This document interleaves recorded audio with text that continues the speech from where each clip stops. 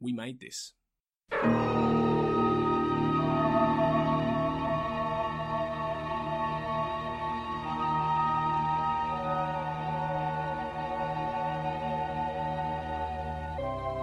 My name is Zunar J5/9 Doric 47. Get me the Pentagon. Red priority.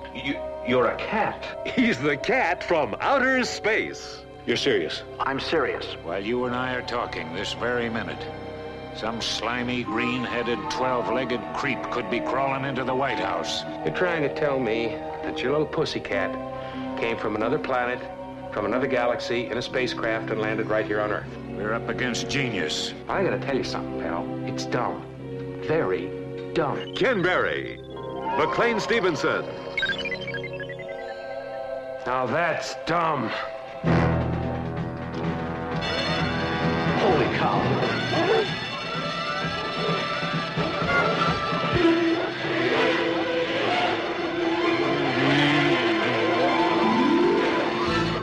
Sandy Duncan. It's a spacey comedy that'll boggle your mind. It is mind-boggling. The man who owns the secret of this device could control the universe. You are under arrest. And the pussycat, General. And the pussycat. He's got his paws on the power. The power that cat possesses is awesome. You betcha, Charlie. And if you know what's good for you, you'll land this thing and let Lucy Bellamy... Quiet. Okay. Who's flying that plane? Walt Disney Productions. The Cat from Outer Space. I'm serious.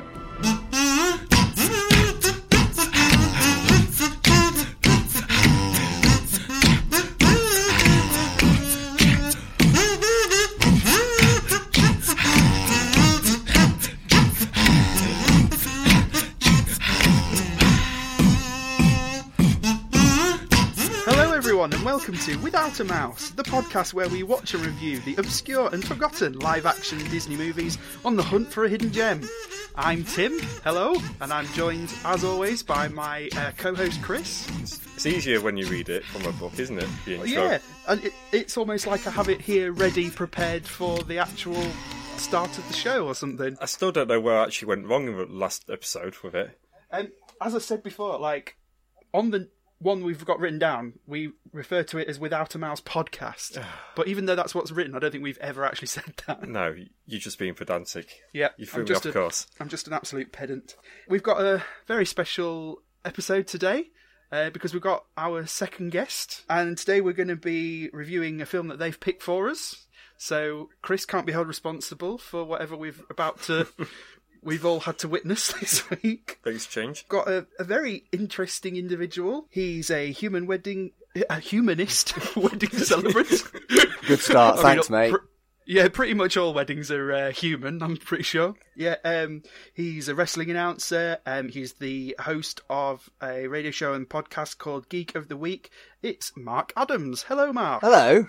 Nice to hear from you. Well, thank you for having me on. You missed out some other weird and wonderful stuff as well. Well, I was going to say, the list keeps going, doesn't it? Yeah, I swear you're adding something new every week to your list of... I do funerals as well now.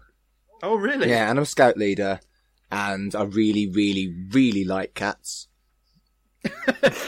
Well, it's funny you should talk about that, because why don't you introduce the film that you've picked for us this week? Okay, well, I've picked The Cat from Outer Space. The 1978 wonderful premise of an alien lands in modern day, well, 70s, I think was it Britain? No, it wasn't. It was America. It was America. It was America. Britain? Didn't you watch this film mere moments I did. ago? I watched it about 30 minutes before we found each other. But, yeah, so this cat lands in America, and yeah, it's a cat. It's not a green alien. It's a cat in a UFO. And what a concept. Well, before we get into it, got a few questions that we just tend to ask guests. Well, I say that as if we've had a million. You're only our second guest. But on a scale of Chris to Tim, how much of a Disney fan in general would you consider yourself? So Chris is 1 and Tim is 10, right? Yep. Yeah, I'd say so. I mean, Tim's probably 100 rather than 10. But okay, so right. So I would go around 75%. All right, okay. Not bad, I not do bad. like my Disney. And anyone who says that The Lion King isn't their favourite Disney film is just wrong. Not the remake. There we go. Who the fuck's going to say the remake was their favourite? Yeah, to be fair, like, of the big, the big heavy hitters, I'd say Lion King is probably one of my favourites, to be fair. And it has cats. Of a fashion. Yeah. It has cat relations. No, what you're of course forgetting is that the best Disney film of all time is A Goofy Movie. The oft overlooked magnum opus of the whole Disney productions. It's now the time to mention my favourite is The Rescuers. Nothing wrong with The Rescuers. The original or The Rescuers Down Under? The original. I've never seen the original. Oh, wow. That is incredible, actually. I'm amazed. Kirsty's looking to collect every single film on DVD, and it's one that we've not managed to find. Oh, yet. yeah, okay. Another question for Mark, then. Why did you pick this film? Honestly, because there's a cat in it. But beyond that, this isn't the first time I've watched it either. I have very happy memories of just a few years ago, really, maybe 5 or 6 years ago. My friends. Now I'm going to use their stage names rather than their real names, but I would use their real names to their face because it's weird calling each other by your stage names. But Viper and, well, at the time she was Bette Noire, but she's now Jayla Dark. They used to have quite a lot of wrestling shows in Manchester. And, well, being a gay, the promoter used to ask me to have the women stay at my house because I was a safe bet and I wouldn't try it on with them. And what I tended to do was suggest that we have pyjamas, pizza, booze, and Disney. And so that's what we did. We just sat and ate more pizza than we should have done, drank more booze than we should have done. And that's a good Patreon bonus for this show. Us to have a live stream of a pyjama party with pizza and Disney. Brilliant. Sounds good to me. Like have unicorn pyjamas. So it was just one that we chose because cats. And as soon as I saw your podcast, I was like, I'd like to talk about that film. Well, you've definitely fast-tracked this one because I think it's not one that either of us would have thought to pick. Well, maybe we would have, to be fair. It's got what we've been calling basically a clickbait title. It's definitely a clickbait title, isn't it? That's why we watched it. We typed Disney and went through all the Disney and went, fucking hell, there's the cat from outer space. Click. Exactly, yeah. That's we've been burned quite a few times on the podcast so far with films that have these clickbaity titles. Oh, which then the dinosaur one is my favourite one of yours because you were both just so upset. Just so upset by how cack it was. Dinosaurs in it. Yeah, so one of our dinosaurs is missing, right? Yeah. Have you ever seen the actual film? I haven't, and I have no intention to after listening to your podcast. Yeah, I think that's probably wise. Tell you what, though, $1 Million Duck, fantastic film. Oh, fuck off! That's one of the worst things I've ever seen. Have you done a survey of your listeners and asked them whether or not they're more likely to watch the film before or after listening to your podcast? Because without exception, I prefer it when I haven't watched the film listening in. Yeah, that is a good point. We'll have to do that. People tend to do... The only time people ever react to us on Twitter anyway is if I do a survey. So there we go. We'll have to give that one a try. I do know from my other podcast is that people prefer to watch the films beforehand. Oh, right. Yeah. Okay. Yeah. But I think your other podcast is sort of horror, so people kind of like a shit horror anyway. I wonder if, like, our podcast is so niche that the people that do listen may be discovering something new. And considering I had never heard of any of these films before, and I just thought Disney, they had this animation before the 70s, when there was this blank period, and they came back in the 90s with more animation. I never realised that this whole other arm to them. Yeah, but I wonder, like, considering our hit rate is very, very, very low so far, I wonder if that's putting people off actually watching the films first. I don't know, our most popular episode is Tomorrowland. For some reason, the George Clooney flick from a few years ago, Tomorrowland. Our episode for that is flying away for listens, and I've no idea why. Like in this last week alone, we've had it's nearly doubled. Yeah, I think more people listen to our podcast than actually went to see that film in the cinema. I think it's people getting confused for the music festival. Oh, God, yeah, that's good. Because there's a Tomorrowland Music Festival. Yeah. Oh, and before we start then, Mark, one last question, which is especially for you. Oh, okay. Actually. So, on your podcast, whenever you get a guest on Geek of the Week, yeah. For those that don't know, Geek of the Week is a podcast about comic books. You always ask your guests to describe their comic book Mount Rushmore. Yes, I do, and it's a really mean question, and I know what you're about to do to me. Shit. I purposely didn't. I'm putting you on the spot on purpose now. I didn't ask beforehand. Okay. But I was wondering what would go on Mark Adams's Mount Rushmore of Disney characters. Can it be animated and live action? It can be both, yeah. Okay, well, Simba, because Kitty, and best film. I do like Eartha Kitt's character in The Emperor's New Groove. Yzma. She's brilliant. I love her. She can go on. That's one of Kirsty's favourite films. I'm sure she'd be happy that you've said that. What else do I like? Lady. I remember happy memories as a kid. I was well into Lady and the Tramp, so she can go on. All right, there. okay. She's got interesting. She's got a nice face and floppy ears. She can go on. Have you seen that they're remaking that for Disney Plus? Ugh. Yeah, my thoughts exactly. I mean, there is plenty to like about Disney Plus, considering I'm very much a comic book kind of guy.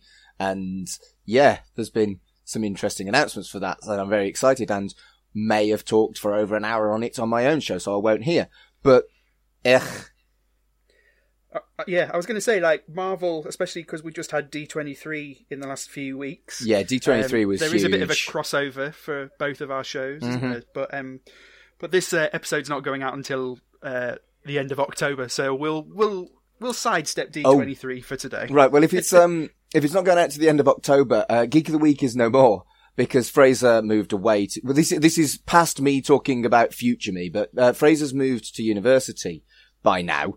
Right. So the show is now called Pull or Pass, and my new host is my friend Zach, who was on over the summer when Fraser was in America. So the show is continuing and will already have started to continue, but I now do the Pull or Pass podcast.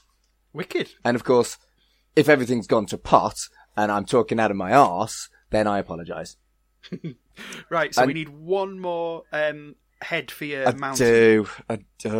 We do, don't we? Did you think you got out of that one? I did. Jake from The Cat from Outer Space. Right, okay. Because he's got a nice face. Look at his face. He could have like a light up collar for the mountain. That would be pretty good. That would be pretty cool. I did look up. Like, people could go inside the mountain and look out from like an observation deck in the collar. That would be well good. See, that's You've perfect. already thought about it, haven't you, Tim? Well, I did kind of assume Mark was going to pick the cat. I was hoping he'd pick the cat since he's made us watch this film. I do like cats. I did look it up. It wasn't just one cat. It was a brother and sister cat called Rumpler and Amber. It's it tends to be the way with children and animals, isn't it? You can never trust just one to do a full part. You always have to get twins. So, how did everyone watch this film this week? For the first time in a very long time, it was actually on the Disney Life app, so I didn't have to pay for it. Oh, bloody hell. Who'd have thought? Just for your benefit, Mark, the episode that we recorded last time, Something Wicked This Way Comes, which was Chris's choice. Not only was it not available on Netflix, Amazon, YouTube, Disney Life, Dailymotion, or Sky, it was also never released on DVD in the UK. Well, then how in the world did you watch it? I found a copy on Pirate Bay, which still exists, which had about 3 seeds on it. Someone barely got it. Right. So we literally had to be naughty for this episode, for that particular episode. Well, if you've listened to Geek of the Week in the past, you know my rant about British people not being able to get good stuff. So yeah, I won't have it again here. Well, still haven't seen Swamp Thing. Well, Chris is pretty naughty when it comes to his viewing habits. Anyway, have you illegally watched Swamp Thing? Is it any good? I've not legally watched Swamp Thing yet. No. I love the yet. Mind, though, I do have Amazon, I do have Netflix, I've got Sky, I've basically got everything, but I still have to bloody pirate these Exactly films. Right. It drives me around the bend. I really try not to do it. I'm having my same rant again. I got going, I was like, shit, you're doing it again, Mark. So yeah, insert rant here.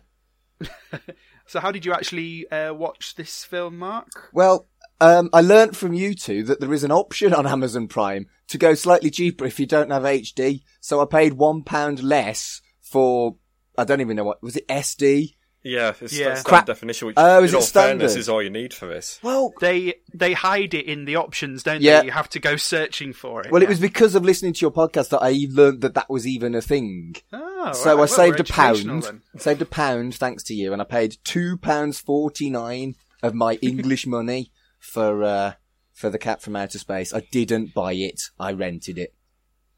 That's fair enough. The first time I watched it was actually just on Netflix, but it's not on Netflix anymore. Yeah, obviously a lot of stuff's disappearing from Netflix once Disney had sort of decided that they were going into the streaming business. Don't get me started about the Marvel Netflix shows. Right, okay. Fair enough. Insert standard rant here. So you're not a fan? I love them, and I'm very, very upset that Disney took their ball away. Oh, right, I see what you mean. That's my But now you're going rant. to get lots of wonderful new shows. I know, but The Punisher was really fucking good. And so was Daredevil. And Jessica Jones. And Iron Fist was there. I haven't watched any of the Netflix shows. Daredevil and Punisher are the ones you should watch, and the first series of Jessica Jones. Well, actually, no, I think I watched a couple of episodes of Daredevil. To be honest, I'm not a big comic book guy. I try so hard. Do you know what? Actually, this year is the first time I've ever subscribed to a comic book. I actually have been collecting the Star Wars Galaxy's Edge Marvel comic. Okay. Because we're planning a trip in next year in March. So I thought I'd get all the backstory first before we go. And have you read that one at all? No, I actually haven't read much Star Wars stuff. The stuff I have read, I've really enjoyed. Particularly the more recent run. Well, don't bother with the Galaxy's Edge ones, because they're naff. If you do want a Star Wars book that's good, the Chewbacca one is bizarrely charming. The Captain Phasma one is something that should have been in one of the films, because it fleshes her out more than any of the films did. And from about, I think it was about 2015, the Darth Vader comics are bizarre. They actually make an antagonist an interesting protagonist in a book. So that's worth trying. Okay, I might give it a go, because Darth Vader as a character in general doesn't really excite me normally, so I would never pick it otherwise without a recommendation. So, cool.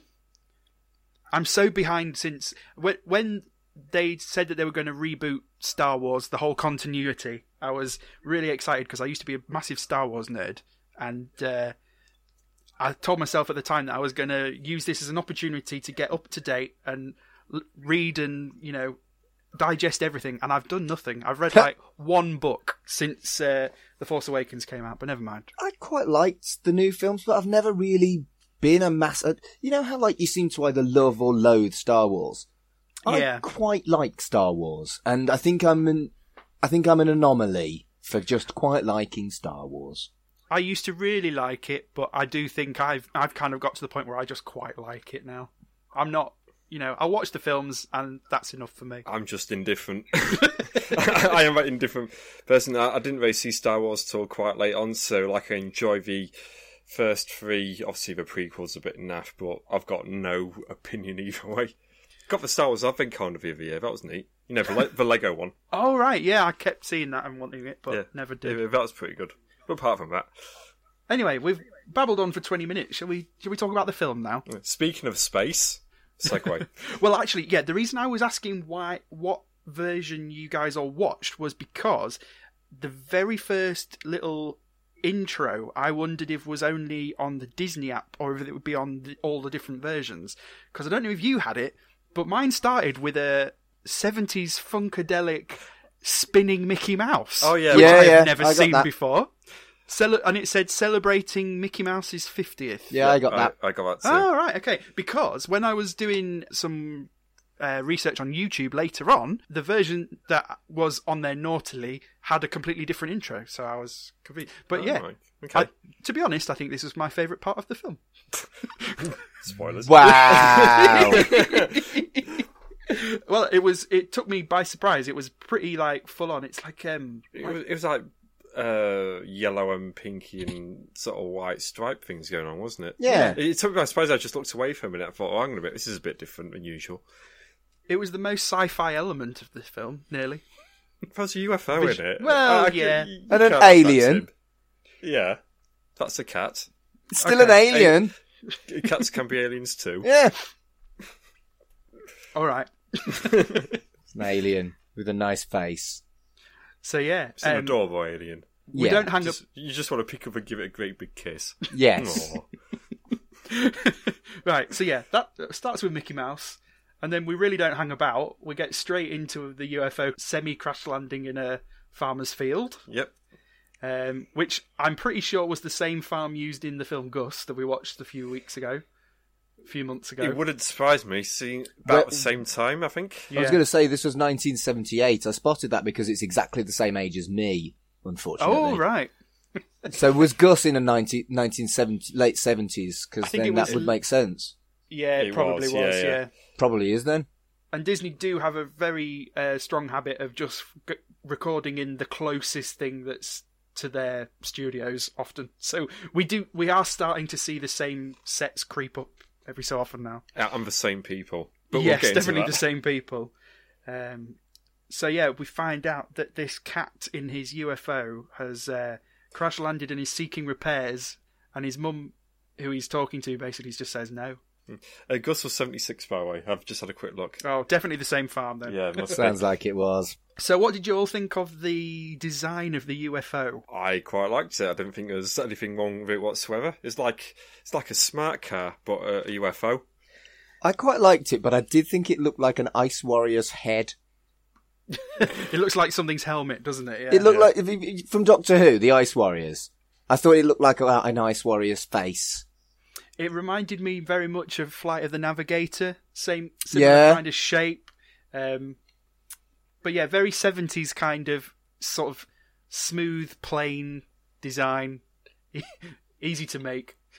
Easy to couple together. One thing that I noticed during this very, very beginning was, like, older films have the credits at the beginning, and more recent films have the credits at the end, because they ended up with too many people. This must have been the very transitional point, because there was a lot of people's names, but at the start of the film. Yeah. I got quite distracted by this, because they list all the actors, and there must be about 30, 40 of them, because like all those different crowd scenes, and at some point you can't actually see what's going on screen. Yeah, exactly.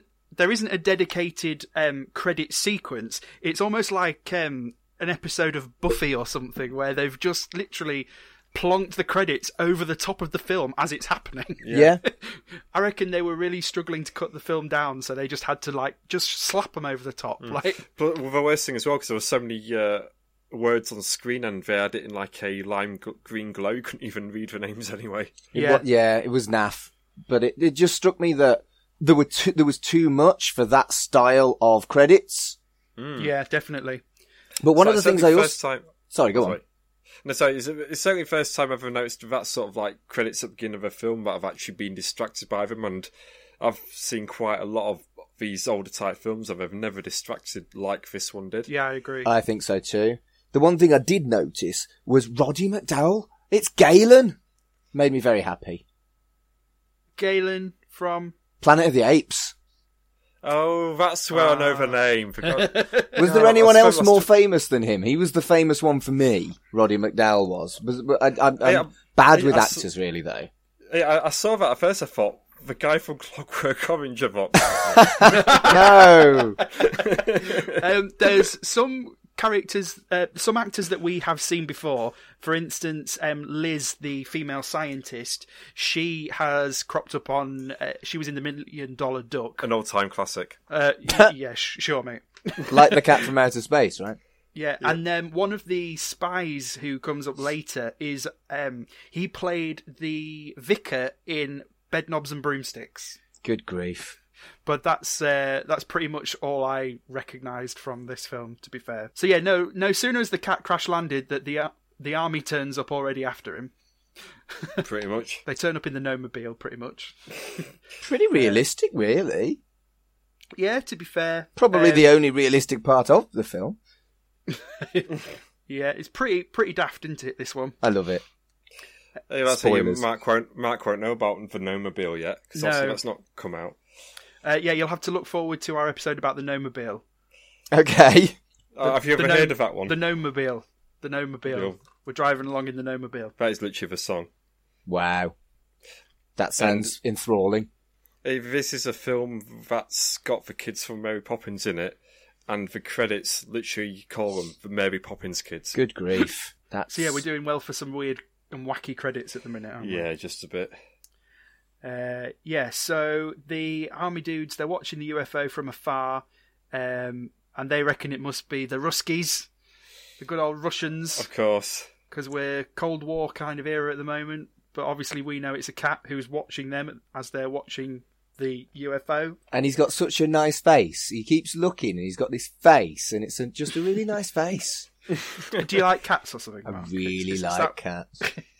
I mean, you're with the right crowd. We've both got cats. We do, yeah. I've had to lock my cat out because she's very enthusiastic and would probably just distract me with her face. I just like a cat with a nice face. Well, we normally end up with a cat with us if Kirsty's at work, but she's at home today, so she'll be keeping the cat entertained.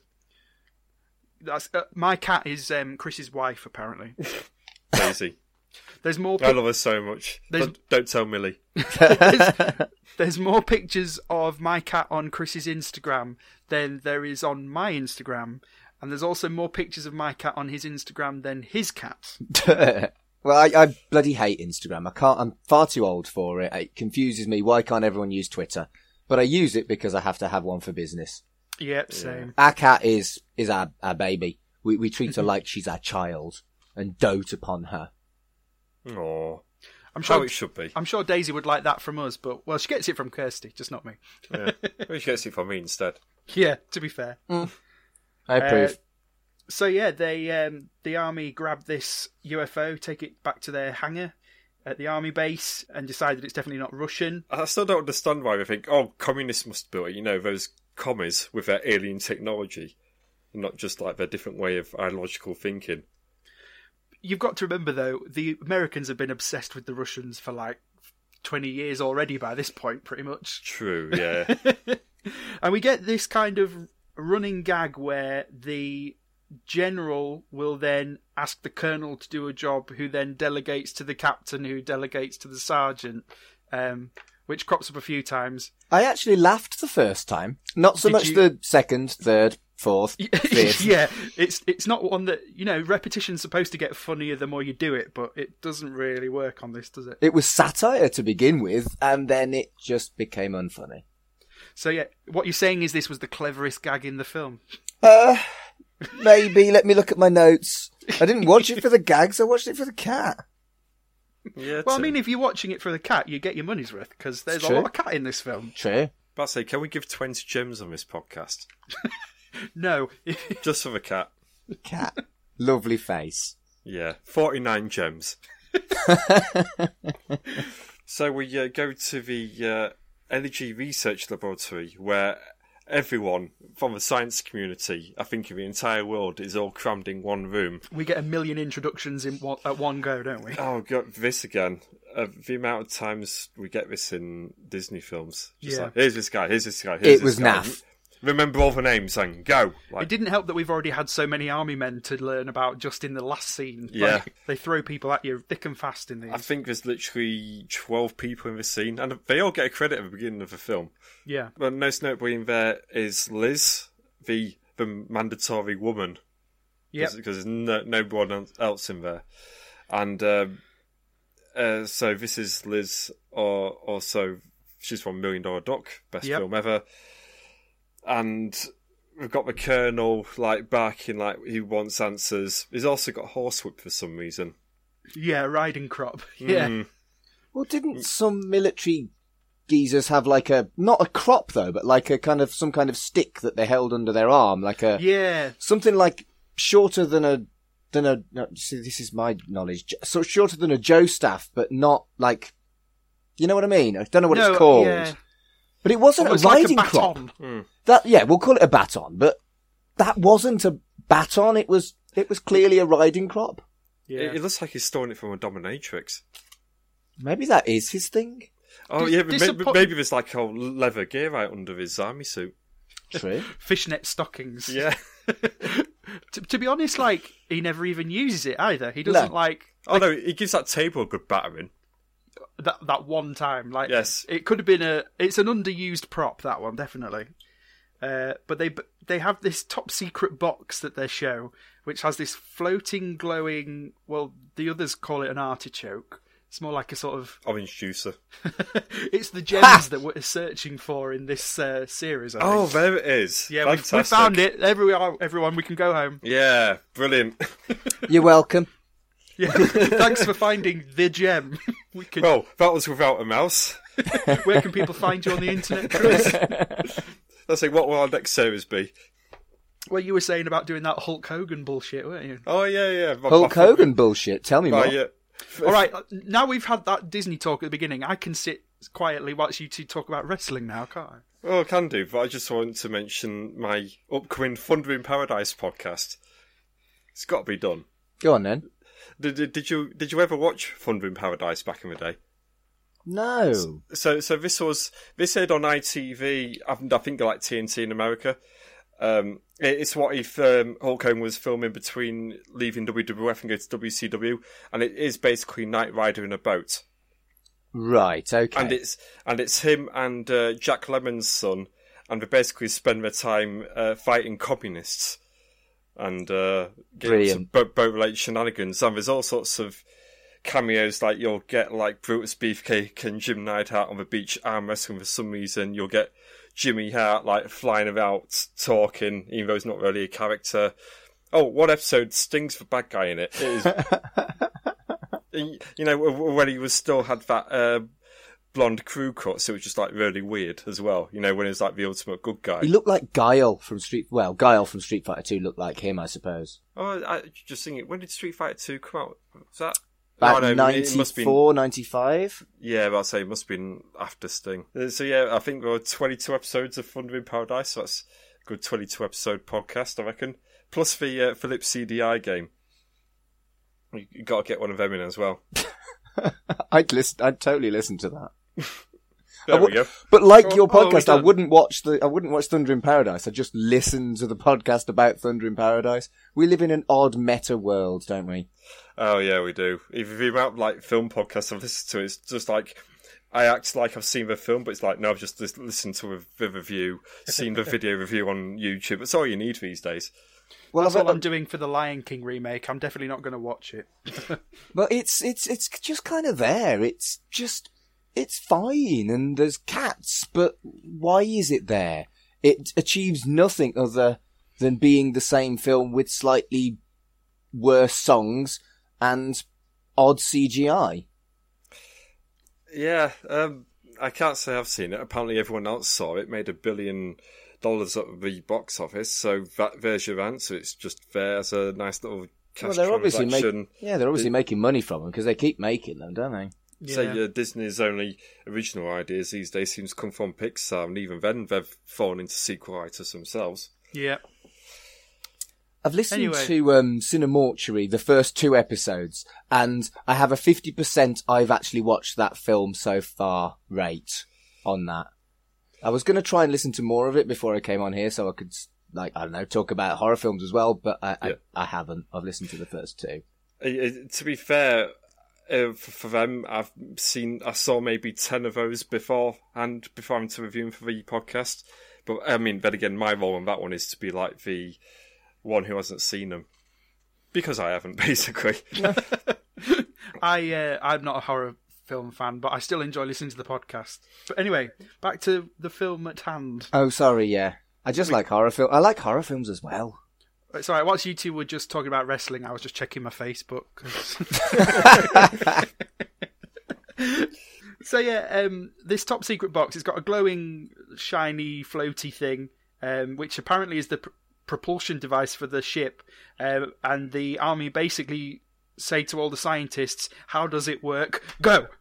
and expects like all these scientists without having any experience of this item to just know how it works. Well, that's what scientists do. All these theoretical physicists standing around going, It hardly seems fair. No, it doesn't, does it? Like, they don't experiment on it. They don't get time to just sort of analyse it. Yeah.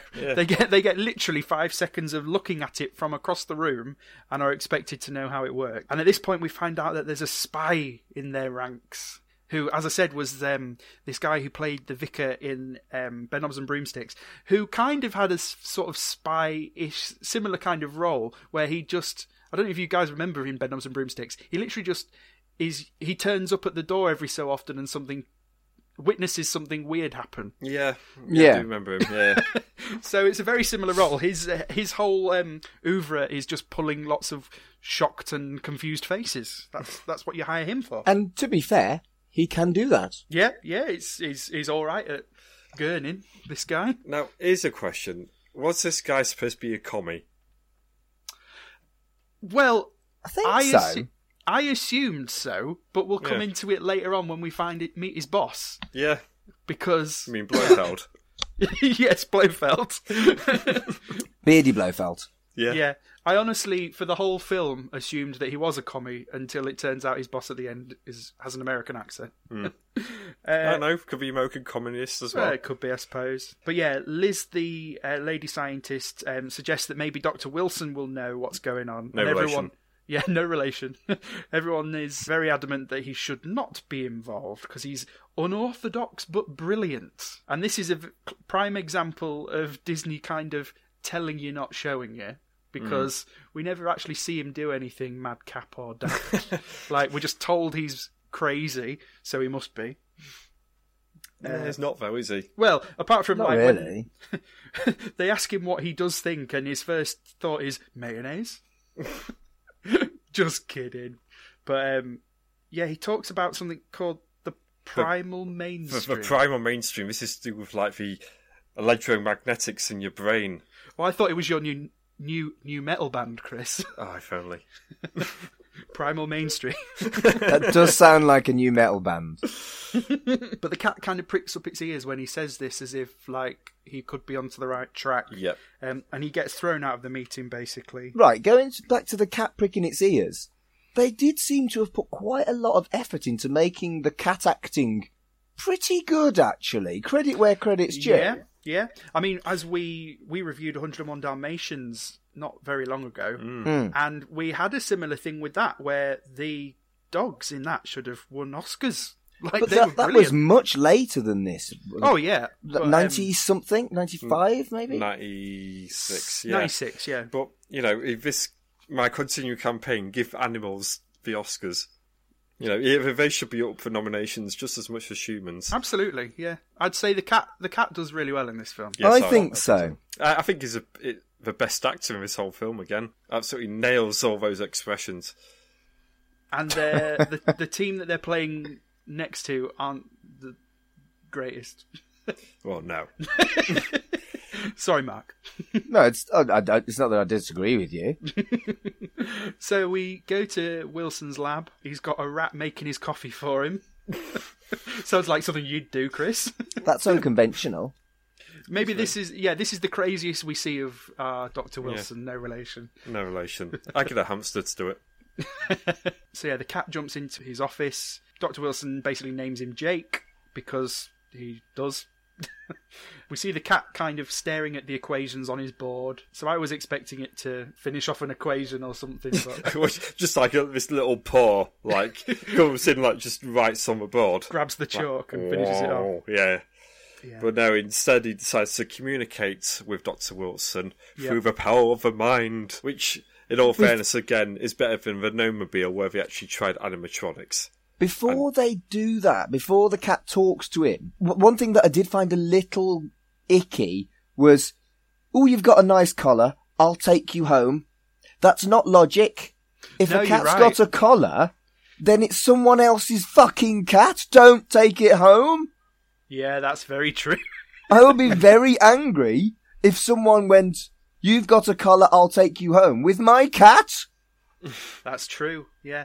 I mean, it would have been an easy fix as well, because they could have just... It doesn't have a tag. So the line could have been along the lines of like, oh, you haven't got a tag. I'll see if I can find your owner or some shit. Exactly. Yeah. Do you think Jake has been microchipped? Cyborg Kitty from space. Maybe. So yeah, we go back to the ERL, and the spy gets to see this top secret box. So obviously he's going to tell his bosses about that, and the army leaving their trucks, and we see the spy leaving on a motorbike. So I suppose you could almost call this our first car chase of the episode. No, I'm not counting it. Fine. We've got more where that came from. Yeah, we do. Yeah, but that doesn't count. And then we get a shot at Wilson's pad. It's kind of reference that he kind of fancies the female scientist when she shows up, and he's going to take her on a date. You mean the main character fancies the only woman in the whole film? Exactly. She really is the only woman. Yeah, like that cast list of 40 as well. Yeah. I'm trying to think of any other woman at any point whatsoever. And there isn't even an evil Lynn Totila. There's just her. Yeah. And I think the other cat's a girl as well. Oh yes, there is one. The cat. There we go. Because Liz has a cat. It's another cute cat with a nice face as well. But that cat doesn't have any dialogue and is only here as a sexual conquest for our alien cat Jake. So even the animals are unfortunately prey to some casual misogyny. Just disgraceful. That's true. She doesn't... You'd think he'd be like, meow, meow, meow, meow, when he's talking to her, so that she can understand him. But he talks to her in English, so I don't think she understands him. And a thing that annoys me, spoiler for the end of the film, or the rest of the film, but we set up, obviously, that Dr. Wilson fancies Liz, who's the female scientist, and by the end of the film, they don't end up getting together. This whole romance plot, which is the only reason she's a female, is forgotten about. It is, isn't it? They never get together. They don't kiss. They don't... nothing. I'd like to think they get together.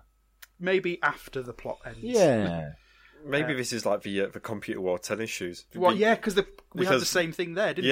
Yeah, where they never actually get together. She's just there for reasons. Yeah, we never even find out in the whole film if they're even together. There's just a girl there. No. Well, maybe they got together at the end, but it was already 1 hour and 40 minutes, so they cut that bit. Maybe. If they had to throw the credits over the actual film, then they were obviously pushed for time. This film was longer than I expected it to be. Yeah, we find that a lot on this. I mean, I think of these 70s era films that we watched so far, they've all been 1 hour 30 on the dot.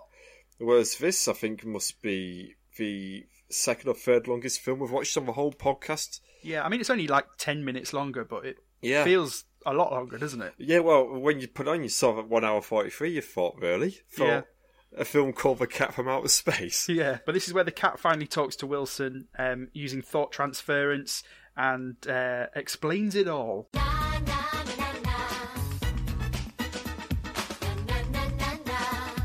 And then to prove that Dr. Wilson, he's also called Frank, by the way. Okay. Frank Wilson. The cat floats a cello and a flute and plays them both at the same time to prove that Wilson's not going mad. I mean, I don't know if that really does prove that he's not going mad, but... Yeah, I mean, to be fair, the cello, you just think, oh no, that's just an old power trick, but flute as well? Wow! And Jake the cat's giving loads of, like, techno-babble gobbledygook as to how he's able to talk and stuff. And in a former life, I was a cellist, and... that bow work was not good. But he's only been on the planet one day, though. You've got to remember. Yeah. True. I watched 2001: A Space Odyssey relatively recently, and I've decided that is my kind of like focus point for whether or not effects are good, because 2001 was 1968, 10 years before this film, and these effects are okay. But nothing like 2001. And you get films, particularly the kind of films you probably watch on Cinemortuary, that their effects aren't as convincing as the stuff on 2001. So I kind of use 2001 as a benchmark because it's so phenomenal and you forget how old it is because the effects are done so cleverly and work so well.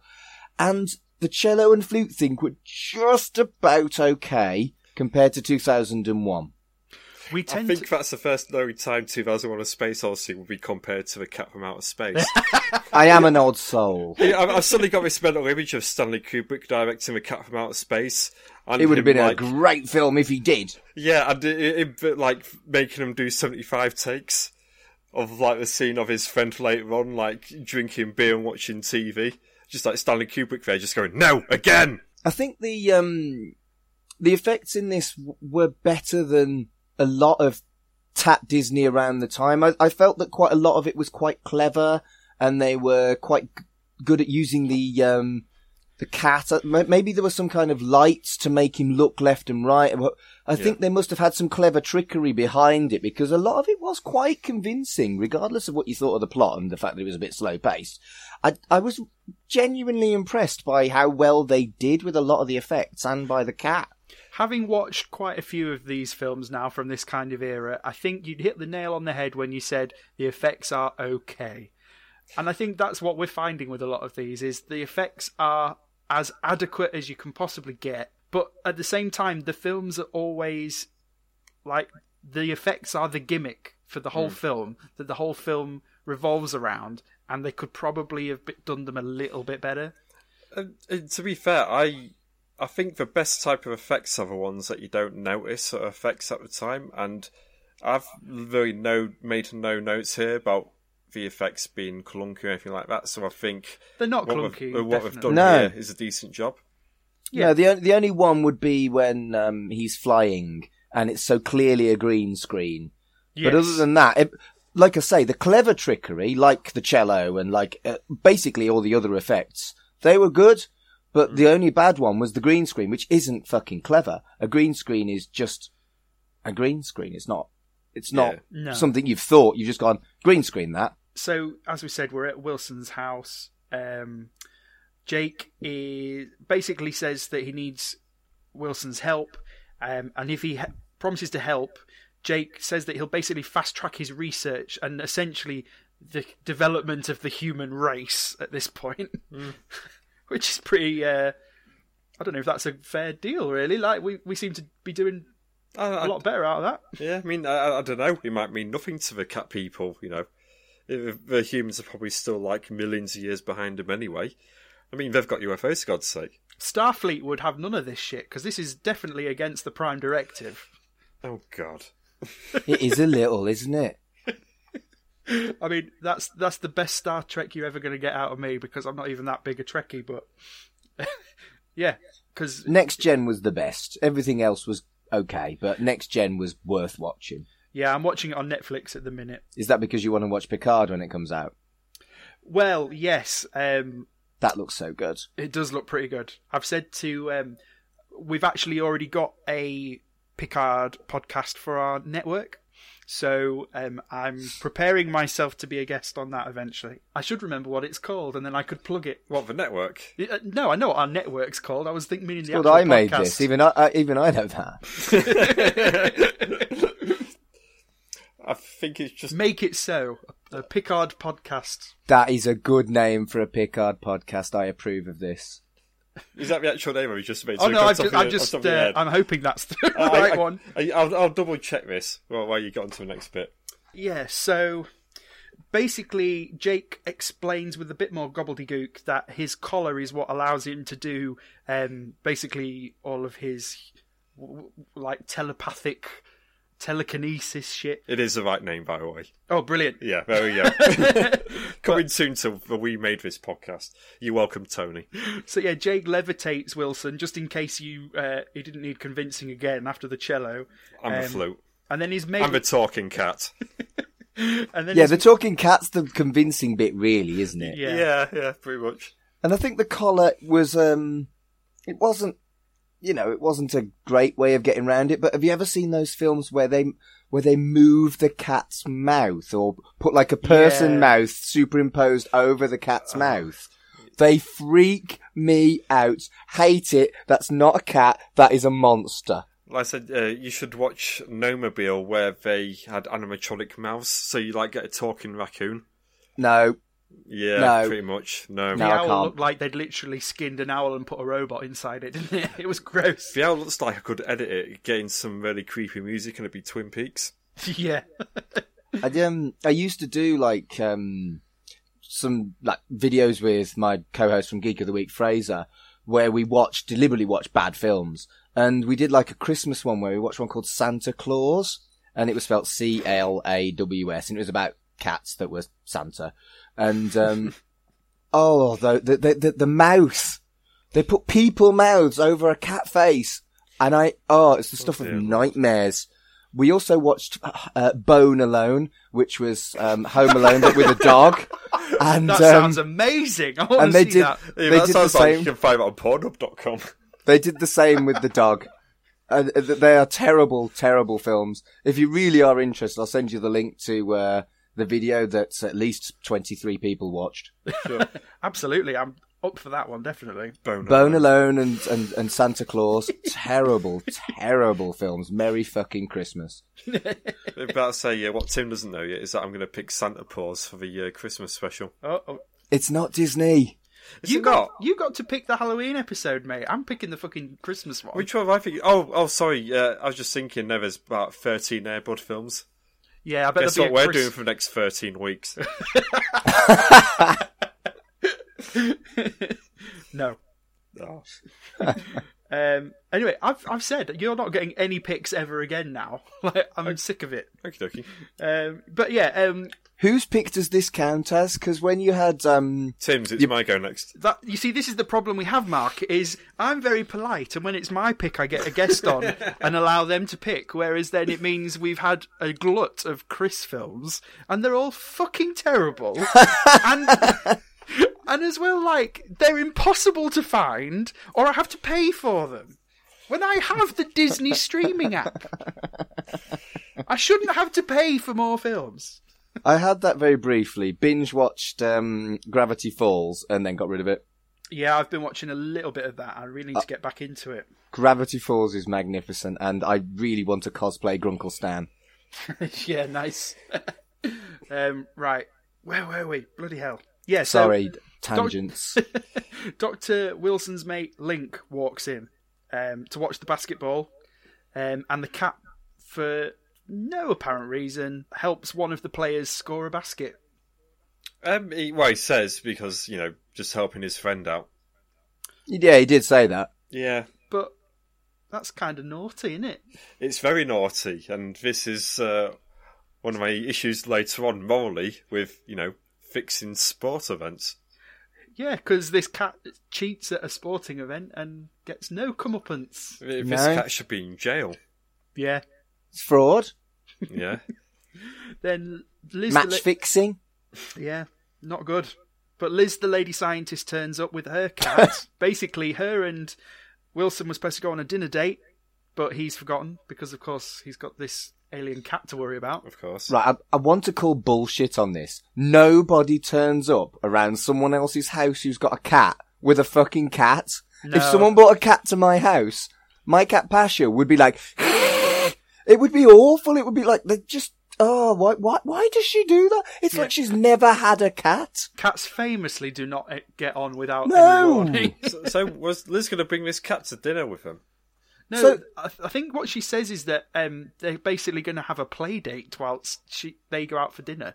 That's what dogs do, not cats. As well, though, even if it was a dog, would you let a stranger leave their dog with your dog unattended whilst you go for dinner? I wouldn't trust that. No. You're either going to get lots of little baby dogs, or you'll come home and you haven't got a sofa. Or one of them's murdered the other one. Exactly, yeah. Bloody hell, Liz, sort it out. They could have knocked over Chris's Steamboat Willie Lego model he's just spent all week building. That's it. My complete suspension of disbelief is gone because some cat owner clearly wasn't a cat owner. Whoever wrote this hasn't got a cat. 0 gems, end of discussion. Ugh.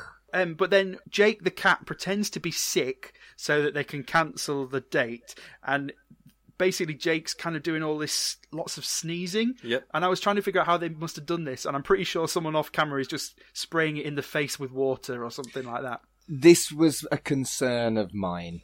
Yeah. Oh, Does this count as animal cruelty? Back to this subject again. We had a bit of this early on Without a Mouse, where there's a few animals. So there was Gus being hoisted down on a gurney sort of thing from high in the air. From a helicopter. Is it from a helicopter? There was a bear that had clearly got like abuse marks on it in Escape to Witch Mountain. I'm sure there was another one, but yeah, this is in character for Disney. Yeah. I mean, you know, this isn't Cannibal Holocaust, but it's still mean. It is, yeah. It's not nice. Again, do I you don't know what think happened this in- film's ever been compared to Cannibal Holocaust either. Well, you know what I presume you know what happened in Cannibal Holocaust. Yes, Of course, yes. Yeah. Maybe we should tell the listeners now I've said that. I think you probably should, Justin. There was really horrible animal cruelty in Cannibal Holocaust, where the actors legitimately hollowed out a turtle and killed it, and it was filmed and became part of the film. And I didn't know that. I just thought it was special effects. I really liked that film, and now I just can't watch it. Blech. Gross.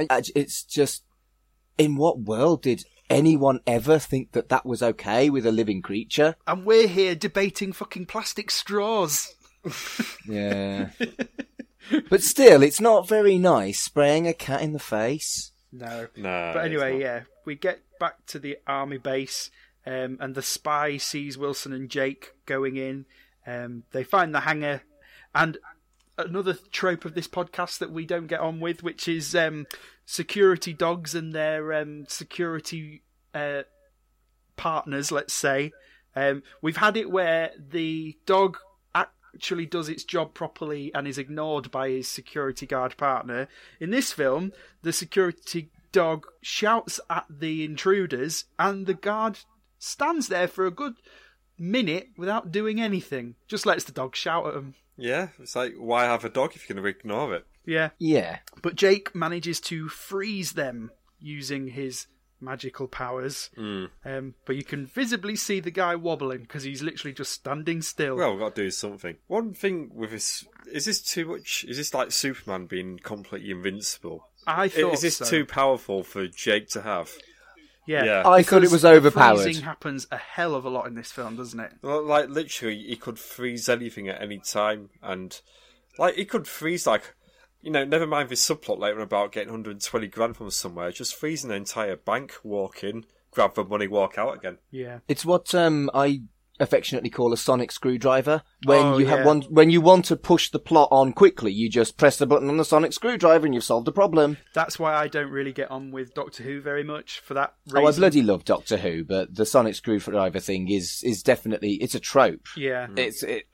Maybe it wasn't a trope then, because, you know, let me think, 78, the Doctor was still Tom, yeah, maybe it was, maybe he was probably sonic screwdriving even in the 70s. Was K9 around at this point? Could he and Jake have been buddies? Yeah, they could. Oh, they'd have been good mates. I could just see Jake riding around on the back of him. I didn't until you said that, but now that is an image that I want Jim will paint it to create for me. That is a very Jim will paint it kind of subject, isn't it? Yeah. So we finally get a look inside of the UFO, and it turns out Jake left Donkey Kong playing on one of the screens. Of course. Yeah. Pretty much. It's like straight lines, and then there's these what looks like barrels rolling across the screen. Well, he's 5 months in there. He's got to keep himself entertained somehow. Yeah, I bet his high score's pretty good. Yeah. And of all the good video games of the time, that's quite a good choice. Yeah. Although I think only Pong was out in 1978. Yeah, so this technically predates Donkey Kong. Yeah, so yeah. maybe Miyamoto saw this film and then was inspired. Yes, there we go. So what you're saying is the Cat from Outer Space inspired the whole video game business. Yeah, and I'm a huge Nintendo fan, yeah. so I'd like to think so. maybe I should give it all the gems then. Maybe you're right, 20 gems, there we go. Yep. I like the way we're bouncing between 20 gems and 0. I don't know where this zero's coming from. So Jake tells Mr. Wilson Frank to put this MacGuffin on the roof, which I already can't remember what it was actually supposed to be. It was the MacGuffin. We don't need any more than that. Yeah, this MacGuffin, which for some reason is inside, needs to be outside, so move it. And Frank gets his own collar to use, so manages with his own brainwaves to fly around the hangar, getting distracted. Crap green screen. You know when you're in a covert operation in an army base, so you decide to fly around the hangar going, whee! And it could have done without it anyway because of crap green screen. Yeah, just get on the roof and sort it. I think it's also here that we establish that the UFO needs gold to lift off again. Or as Jake calls it, something like Orb 12. Yeah. Now, the thing is, if they'd speak to Liz, she knows a $1 million duck somewhere. Nice. I didn't make that connection. She likes a gold, doesn't she? She's a gold digger. Yeah. But then, we get this bizarre callback where, Jake says that they need some Orb 12, and Frank's like, oh, is it like mayonnaise? From his weird mayonnaise gag from earlier. And I'm like, what is it with him and mayonnaise? I didn't get the mayonnaise gag. No, it wasn't. I mean, I've heard mayonnaise used to describe, something that only a man produces. And that's probably not what they're referencing in a Disney film. Probably not. I hope not. No, me too. Although we did get the word she-male in the Nomobile. Really? Yeah, I don't think it was meant how they think it's supposed to be meant. No. Yeah, that was a weird one. You'll have to wait for that one. I look forward to it, I think. So the army finds the frozen guard, so they basically run in, and the alarm rings, so they decide to fucking peg it. Yeah, and I love, so they set the alarm off, and the whole base goes haywire, and I love just how there's no procedure to it. Everyone's like, I'm just running back and forth. There's vans driving everywhere, one crashes into another. It's like, what sort of army base is this? There's one man on foot, so they all get in their cars and tanks to chase him round their own base. Yeah. They are particularly inept. But I thought this was pretty funny, to be fair. Does this count as a car chase? I've put in giant letters, car chase. We've got to count that. Yeah, that's a car chase, mate. Yeah, there we go. One every episode. It's mandatory. I was about to say there's no dead or absent parents, but to be fair, Frank doesn't have any parents. And neither does Jake. Neither does Liz. So no. Jake has a parent. His mum says, I'm fucking you off at the start of the film. Yeah, okay, so he's thinking all about his dead dad then. who's actually E.T. or something. Yeah. So yeah, there's a weird bit where they hide in barrels and then the barrels fall over and stuff. Very slapstick.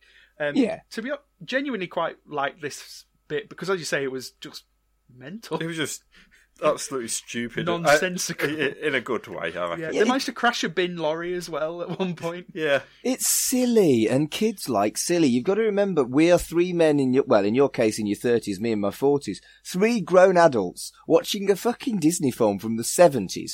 We are being hypercritical over something that probably got quite a laugh from 70s children. Being a 70s child myself, my taste in the early 80s was significantly less sophisticated as it is now.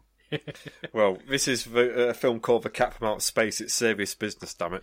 My issue with a lot of these films we've watched, though, is it does have these brilliantly silly short segments in what tends to be a really boring, dull film otherwise. So this was not a boring and dull film. How dare you? All right. Well, I didn't say this one in particular, okay. But we'll wait till the end.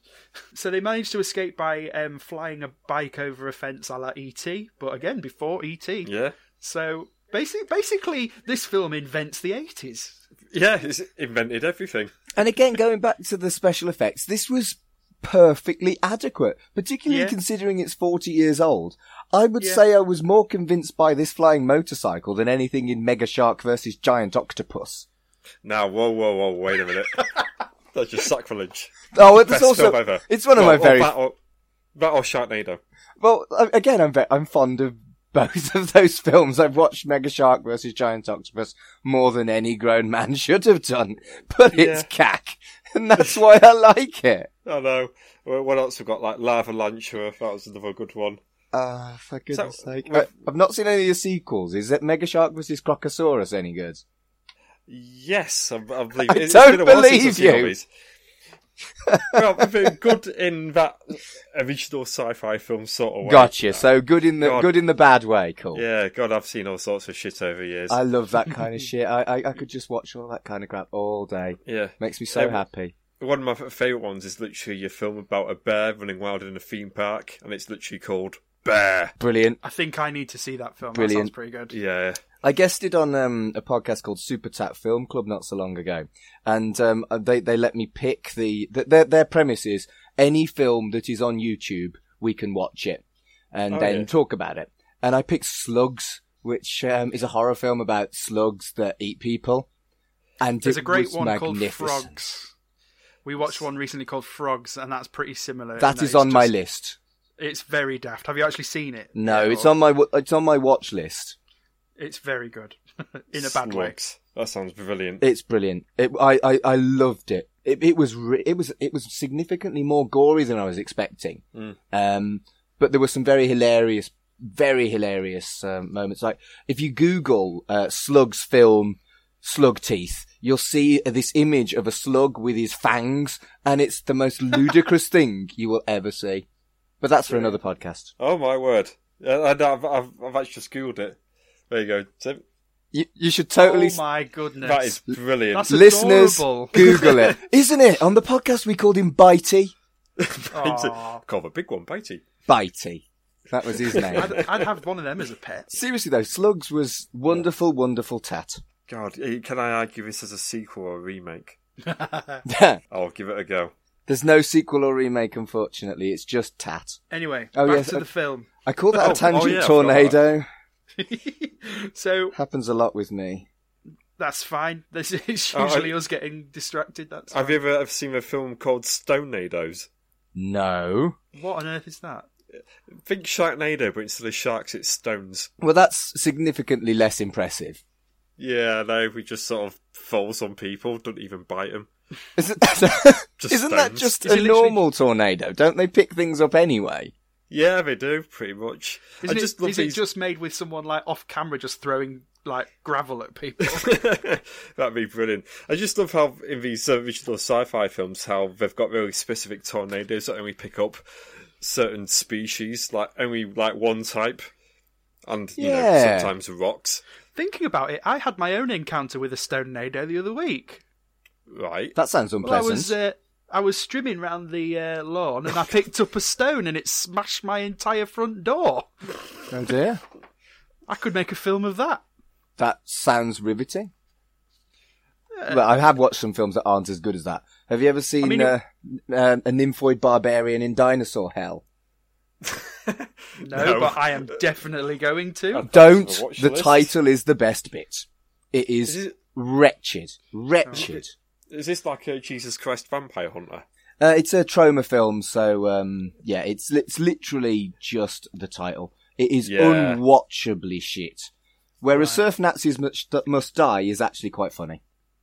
Does someone do a trauma podcast that I can guest on? There'll be one somewhere. Oh yeah, there's a podcast for everything. True. Apart from Thunder in Paradise, but that's coming up soon. Yeah, I've heard it's good as well.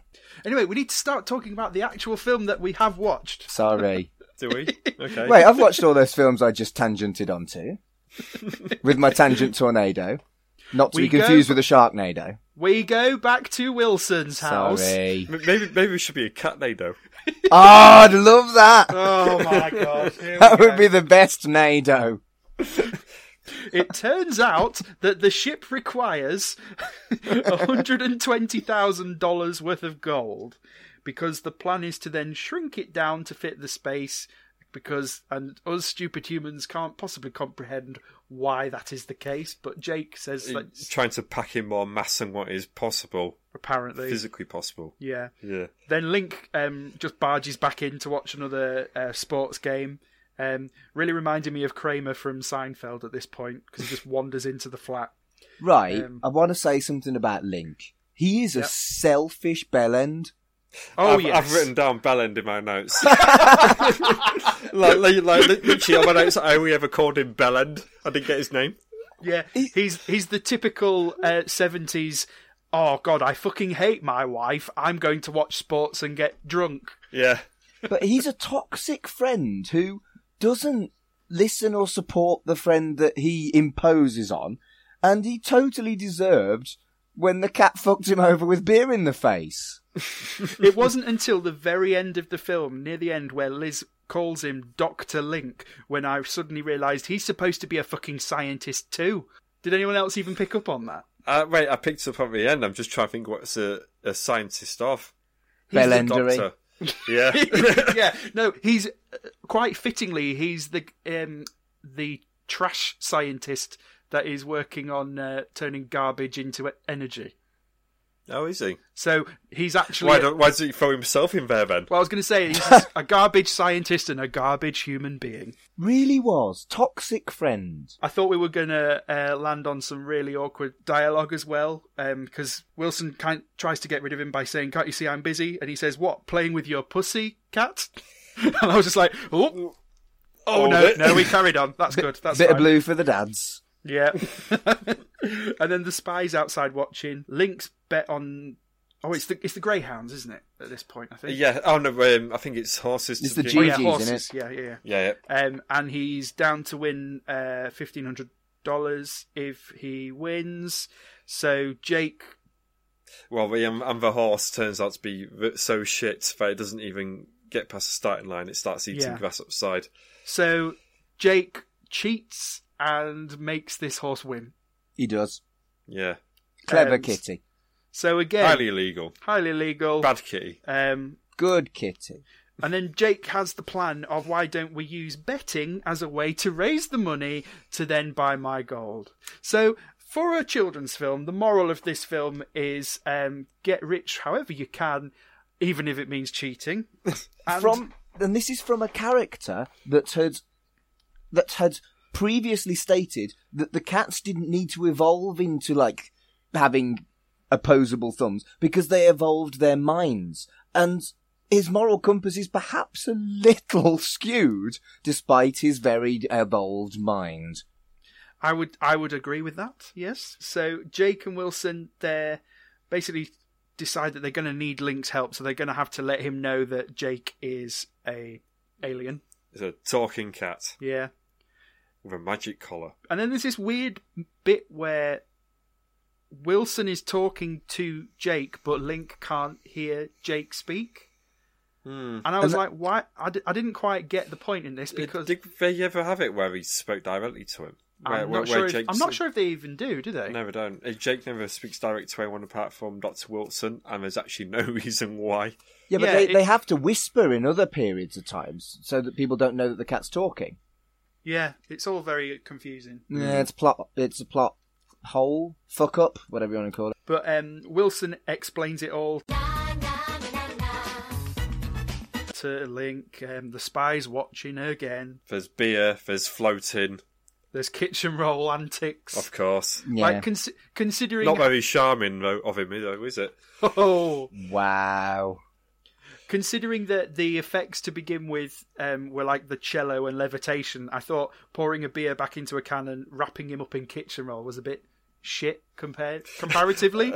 I was expecting his next trick was for Jake to like pour on a tablecloth and all like the pots like stay on the table.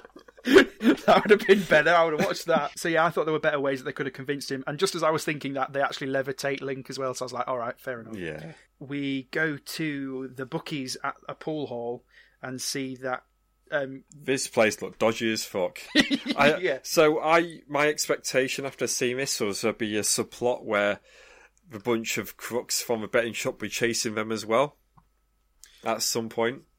That would have been a good escalation. It would, but it was already a long film. Yes. Yeah. So basically they put down a bet on a 3-game parlay, whatever the hell that means. It's an accumulator, basically. I assumed it would be. You bet on one game and you bet on another and you bet on another. There's a long-going trope of our podcast, Mark, where I don't do a sport. Oh, I'm totally with you. If it's not wrestling or speedway, I've got no clue. That's 2 more sports than I know about. Yeah. Speedway's well good. I know of football and... I know of football.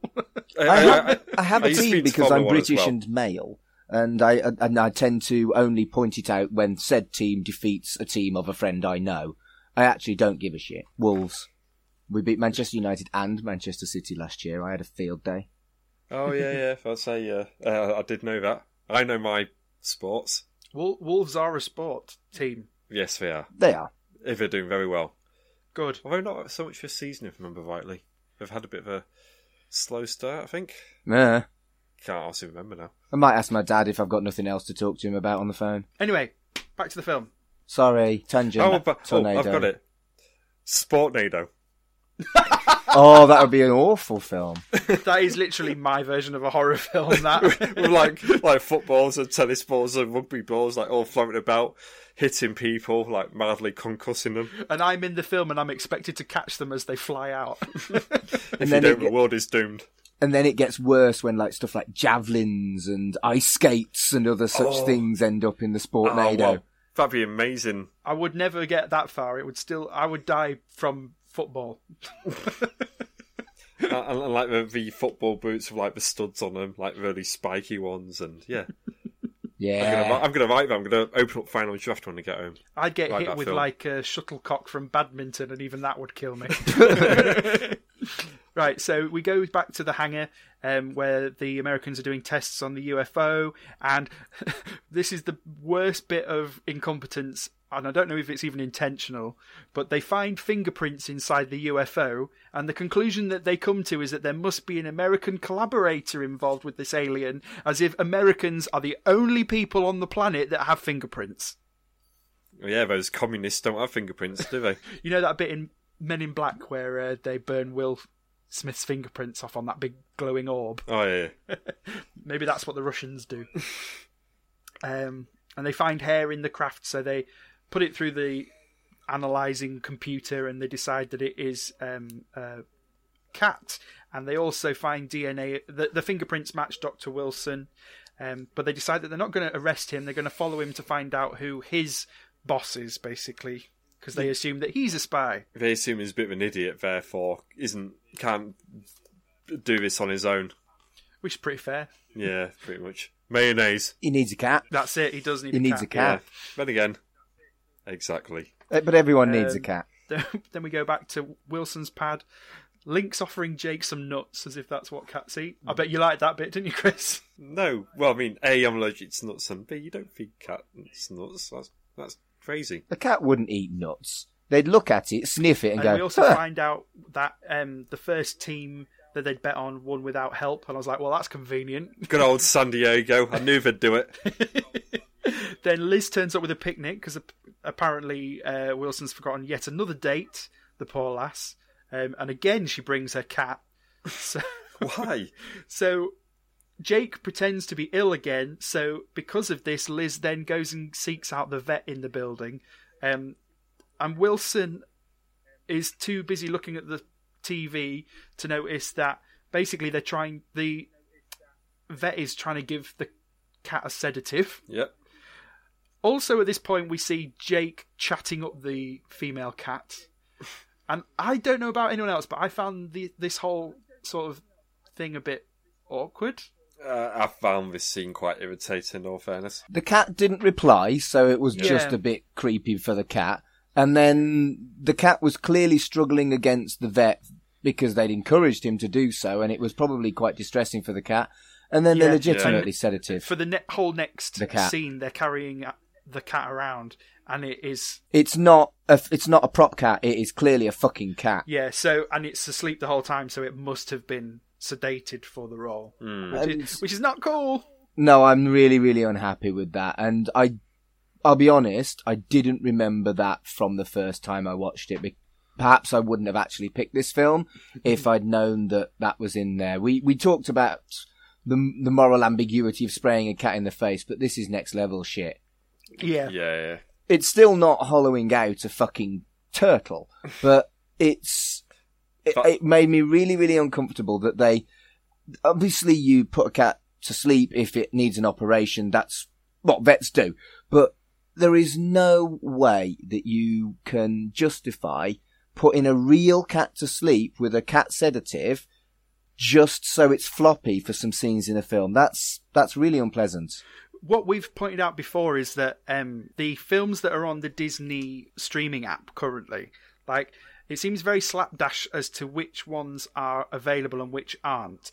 And bizarrely, some of the ones with these things where we see cats that are clearly sedated, where we've got the most ridiculously terrible racism, like in one of our dinosaurs is missing. Yeah, I remember you talking about it. Don't they dress up white people as Chinese people? They do, yeah. But it's so bizarre to me that these are the films that Disney choose to be available for children of any ages unaccompanied to watch whenever they like on a streaming app. And then some of the films that are less egregious we struggle to find because they're not on there, which is very odd. All it needed was a prop cat. Yeah, pretty much. Because they use a prop cat later on with the white cat, whose name I can't remember, when they're in the ending sequence. They do use a fake cat. Yeah. A stuffed cat or whatever. Yeah. So, again, Jake, this is a football game that's happening, so Jake stops the last field goal, but then he ends up sedated and is unable to continue for the next game. Yeah. So they go to the pool hall to try and cancel the bet. And Liz is like, what the fuck is going on? Understandably. So Wilson explains it all again. I'm going to see if I can find the Clarissa Explains It All theme tune for that. Fair enough. And then we go into the town. We see the town exterior for a change. Then it turns out the army also have their own spy surveillance van following them. So we go into the pool hall. The Ernest Ernie, who's the owner, he won't cancel the bet. That's because the third game had already started. Yes. And they were already losing. So that's it. They're not going to win the bet. So they try another bet. That's not how betting works. You can't cancel your bet once you've put your money down, even if you ask politely. Yeah, I thought this. I mean, on the Sky Bet app, you can get some money back, but not all of it. But that's before the game begins. After the game begins, you're fucked, basically. Yeah. So they decided they're going to try another bet instead, but there's nothing else actually on that day. So they decide to bet on the pool. I find it very unbelievable that there's no sports anywhere at some point in the world. Yeah, but this is before, your ESPNs and stuff. There will be plenty going on, just not on American television, I'm guessing. I say these days I can bet on the Colombian third division if I wanted to. Yeah. But so for the odds for the bet on pool against their best pool player, they say that they'd give Wilson 8-1, Link 10-1, and Liz, because she's a girl, 20-1. Yeah. And Liz does this, she doesn't want to play, and she does what must be this actress's signature move, which is stick her hand on her head and open her mouth dead wide, because this is all she used to do in the $1 Million Duck as well. Yep. And she does it a couple of times in this film. So it might have seemed very inconsequential to our Mark, but I noticed it straight away. I didn't spot it other than, well, this is 70s sexism, isn't it? Yeah. So Wilson, because the cat's asleep, decides that he's going to use the telepathic collar himself. And Liz, turns out she's got a shitload of money in her pocket. Yeah, I don't know where she got this on. But she gets really, sincere for a second and really reluctant to hand it over because, as she says, she was planning on buying a whole spring wardrobe. But the guys are just like, nope. And another trait out, in the other film as well, she was motivated by clothes. Oh, she wasn't she? If you remember, she was meant to keep this whole gold thing a secret, but she thought, no, I want to buy some clothes. I'm going to sell this gold. Women and shopping, lol. I know. So, anyway, they have $300 between them, which will get them $6,000 if they win. The cue ball bounces all around the room, but they manage to pot nothing. So they lose, apparently. I don't know what this game was, though. You have to pot something in the beginning. So I didn't get the 12 ball bit. So it makes it sound like that you win the game if you manage to break the ball, break the balls. I know, and pot them all at once, which is just not really that possible. It's certainly not common, is it? Not really, no. Anyway, is it actually possible? I'm sure if you go on YouTube, there'll be someone who'll have done it, but it's very, very difficult. You're probably talking 1,000,000 to 1 sort of odds to do that. The sheer force alone just to get all the balls moving in the first place, never mind bouncing around going into pockets, it's just very, very difficult. Yeah, and there's this inconsequential sort of thing that I thought was supposed to be a joke that's going through this whole scene, where there's this guy that really wants extra onions in his sandwich.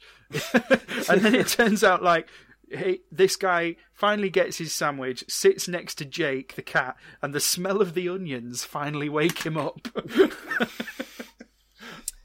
Yeah. Yes, of course. But No, yeah, you should have been extra mayonnaise. The smell of mayonnaise woke him up. Oh, that would have been a good gag. no, Wilson would have got too over enthused by the mayonnaise, Yeah. I think. He probably Wilson probably would have started shagging the sandwich, going for his love of mayonnaise. So they've decided that, they've lost all the money, but they've got $60 left. So what are the odds now that they know how shit they are? And they say that if she breaks blindfolded, Liz could get odds of 2,000 to 1 at this point. And he's only joking, but they take him up on that bet anyway, which would get them... Yeah, Isn't it is. that a It's the exact convenient number they number? need. It's not like $1 over or under. Which is another trope that we've found on this fucking podcast. Yes. Yes, you have. I remember. Anytime anyone needs a very specific amount of money, the prize will always be that exact amount. Yeah. At least leave enough left over to buy a Mars bar or something as well, just to celebrate. Or some more chopped liver or something, because the cat likes that. Exactly, And then at this point, I honestly thought that these guys were going to blow it for themselves, because when the first guy goes to pot, they start moving the cue ball before he's even hit it. So And I was like, people are going to notice something's not right. yeah, this was an odd one because I only got it in hindsight what they're trying to do. So they were just psyching him out, but why they didn't just have the ball swerve slightly while it's in motion? I mean, I guess it's just like a comedy bit. Yeah. But it's a bit weird that they didn't automatically suspect after she'd potted the ball, spoiler, that something was amiss, because surely then you think, well, hang on a minute, there's something wrong with the ball, they've switched it. Yeah, and then all of the balls after he actually breaks, they all go back into the triangle in the middle. We just have one not go in. Yeah. But then Liz, obviously, even with the blindfold, she pots everything. And we're like, oh yeah, here you go, here's the money. Good to know you. Bye. So they run away with the cash as quickly as they can. See, because I thought they were going to be like, well, something's wrong here, better give chase. But no, well, perfectly fine with it. Yeah, you're totally right that it would have been more fun and a bigger escalation if they then got chased for that money. Yeah. That would have been pretty cool. Would it have been, though? Well, I don't know. I don't know at this point. Anyway, then we go to the spy cave of spy number 1, and it's straight out of James Bond, isn't it? Yes. So, apparently, what was it? By getting control of the cat's collar, they can control the entire universe. To be fair, it's the first time we've had a bad guy that's not motivated just by money in these films. It's always money. They always want money. Well, I assume they'll get lots of money as they take over the universe. Yeah. Probably get all the money. But this guy, the main bad guy, he's called Mr. Olympus. And just to point out, we are 1 hour and 10 minutes into this film, and we finally meet our bad guy. Yeah, good point. Yeah. It's a very strangely structured film, this. At this point, I thought the Belland who loves sports was the bad guy. Yeah. And again, I'd written down, I'd assumed that they were going to be Russian, but none of them are actually speaking with an accent. No. Then we go back to the hangar, where the computer is again confirming that it's a cat. But this time, the spy van from before corroborates that Wilson was walking around with a cat, therefore it's probably correct. So we go and arrest him. But this is where the whole collar being too powerful thing comes in again, because they're like, we'll just freeze them. Yeah. Okay. Just walk out, go back to the army base again. Yeah, and before they turn up, Jake's getting randy with Liz's cat again, even though this cat can't consent because she's not sentient. It's like Jake is not, it's going nowhere, Why does this super intelligent life form want to shag basically a pot plant? Now let me introduce you to men. Yeah, that is a fetish. Yeah, all right. I walked straight into that one, didn't I? Yeah. You can get those dolls that look like people, can't you? Yeah, this is basically the cat version of a real doll. Yeah. Anyway, moving on. As Jake and Wilson leave to go back to the army base with the gold they've now got in their possession, I should add. Yeah. because buying 120,000 of gold bullion in one go is not suspicious. There you go, different film. But as Liz sees them off, Liz and the sports bellend, the non-Russians turn up, and they just kidnap Liz for some reason. Yeah, I guess they like bellend send the message, that they've got Liz, but so she's kidnapped. There's this great bit where the baddie spies turn up and they see the government spies as well. And they have this brilliant bit of dialogue where one of them says, "What does all this mean?" And the other one just says, "It's exceptionally complicated." And it's just like, yeah, they're saying exactly what we need to hear, which is, who cares? Just go with it. Yeah. At this point. Yeah, it does feel rushed, but it kind of needed to be at this point because they've had quite a lot of film. Yes, definitely. So we get to the army base. Wilson's had stolen the general's clothes, so he's pretending to be the general, isn't he? So he tells everyone to get out of the hangar, and Jake says his first job is to get the ship out of the hangar. And I was like, why? Because it flies. It doesn't need to be outside first, does it? You could just take off where you are. But it's got to go outside at some point. Yeah. Might as well make it easier for himself. Fair enough. It was just an excuse for them to go for a little ride on a tiny little tractor. Of course, yeah. Which was very cute. I wanted one of them. They put the gold into the doodad, and they make contact with the mothership. No, not the dead dad ship. Quite. Link turns up and says to the guard outside, "Let me in, I'm mates with the general." And the guy on the door's just like, all right. Yeah, that was pants. This fucking army base. I know, they're fucking terrible. Then there's more freezing of people. Oh yeah, then Link goes to him, explains what's happened to Liz, and Jake's like, "No, well, I'll stay on Earth, we've got to go rescue Liz, this woman I've had maybe 2 interactions with, I need to save her." But they point out, well, no, the ship's about to go, he's got to go blast off, go back to his people, his cat people. And, yeah, so it looks like Jake gets in the ship and flies away, except he doesn't. No, the ship flies off without him. He's staying here to look after Liz. Because after ruining all of these sporting events by fixing the events and then deciding he wants to shag a cat, he then suddenly has a moral compass when it comes to Liz, apparently. Yeah, makes perfect sense. So they turn up at the airstrip where Liz has been held hostage, and the bad guys are in a chopper, and then there's the army men in a car. There's also the police chasing the main characters, so we're getting a bit sort of action farce going on. Another car chase. Hey. And Jake, using his powers, decides that he's going to pilot this wrecked biplane to follow the chopper, and we finally get to a really good action sequence, in my opinion, because we get to see some real stunt work. Yeah, and they finally replaced the cat with a stuffed cat, so we know it's not in any danger. But we've had... Yeah. As we've said, we've had a lot of green screen. We tend to have a lot of green screen in all of these films, but we actually do get to see some real stunt people in this real biplane, this real chopper, hanging from it, jumping up and down on all of the wings, dangling from the chopper. It's actually really good, I thought. And considering how long this film is, and it's got quite a ploddy sort of pace, it did get the excitement up, I thought, at the end. Yeah, it was decent. You certainly wouldn't cut this down. No. It was innovative as well, because you could have had another car chase, but they had a helicopter and a biplane. Yeah. That's pretty cool. Yeah. The only thing is there's this really silly bit where they're coming up to this giant bridge, and rather than flying above or below it, there's this tension that they're going to fly directly into the bridge, and it's like both of these craft can avoid it. Yeah, I'm about to say go up or down. You're flying in 3 dimensions. Well, this was still maybe on the Atari days, they don't know that. I'm sure there was an early flying game. Oh no, maybe asteroids. Maybe they had asteroids back then. Yeah.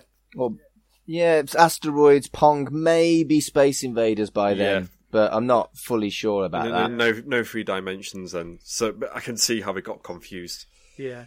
So there's a good raising of the stakes because Liz, all of the bad guys bail out of the copter, leaving Liz on her own. So the boys have to go and save her. That'd be funny, but wouldn't that helicopter nosedive right away? And like as it gently like moves along, Liz is like, "Oh crumbs!" Yeah, the contrived moment of the week is that the Vicar spy accidentally fires a flare inside the helicopter, which apparently locks all the controls. I was like, I'm not sure that's how it works, but okay. Don't know. Have you ever fired a flare inside a helicopter? Well, no, I can't say I have. There you go then. It still kind of worked, and there was some genuine peril, passing cats and jumping out of the helicopters whole sequence and as a stuff. whole does work really well, I thought. But then we get the army bros in the base on their phone. They've heard from the president, and he says that Jake can be treated as a representative of a friendly power. And it's just like, oh, okay, we're going to get serious now, are we? So, when did they tell the president that there was a talking cat? Yeah, over the phone as well. Yeah. Like, who's going to believe that? And the president's like, yeah, sure, better make it a naturalised US citizen. And at this point I was like, so if the president's involved, knows that there's an alien life, why are they not sending like the entire US military down to this base? Like, it's a very good question. It's just like, no, just let the cat know he can come round for tea sometime. And then they finally rescue Liz. We see the baddies hung in a tree because Disney film. Yeah, hung in a tree over the edge of a cliff. Yeah. With our commie from earlier on, the vicar holding on to the main baddie. You know, if he lets go, he's at it. And then in the biggest like sort of twist that I did not see coming at all, we get our final scene, which is in a courtroom where Jake becomes a citizen of the United States of America. Why? Why not? This is the bit where Liz and Wilson should be shacking up. Yeah, I'm sure $1 Million Duck didn't that end in a courtroom as well. It did, yeah. So 100% of this woman's films end with her in a courtroom. Yeah, getting off the hook as well. Yeah, that Liz is trouble. I'm telling you. But yeah, so Jake is made a citizen of the United States instead of just pretending it's a normal cat and letting him lead a normal life. And so Jake responds to this by having the judge float around a bit. Which doesn't make any fucking Again, sense. why? Like, also, like, the judge, when Jake starts reciting the Pledge of Allegiance, gets really shocked that this cat can talk. I'm like, why the fuck did you have a cat in your court in the first place if you didn't know it could talk? So sat at the front desk, Yeah. I don't know. Also, right, if there was a fucking alien cat that could talk, and he was going to become an American citizen, the newspapers would have reported this, and 1 million people would have flocked to this courtroom to see the talking cat. There's 4 people. Yeah. Oh, yeah, definitely. It's weird. Very, very weird. Maybe it's classified, but then again, at that point, to be really grim, wouldn't they take the cat away and dissect it? Yeah, they would. In a real American society, that's what would happen. But then again, in real life, that's the reality, isn't it? It's a silly plot. It's fun. It's for children. There's a talking cat who can levitate judges, and it isn't supposed to be realistic. It's whimsy. Yeah. Anyway, that's the end of the film.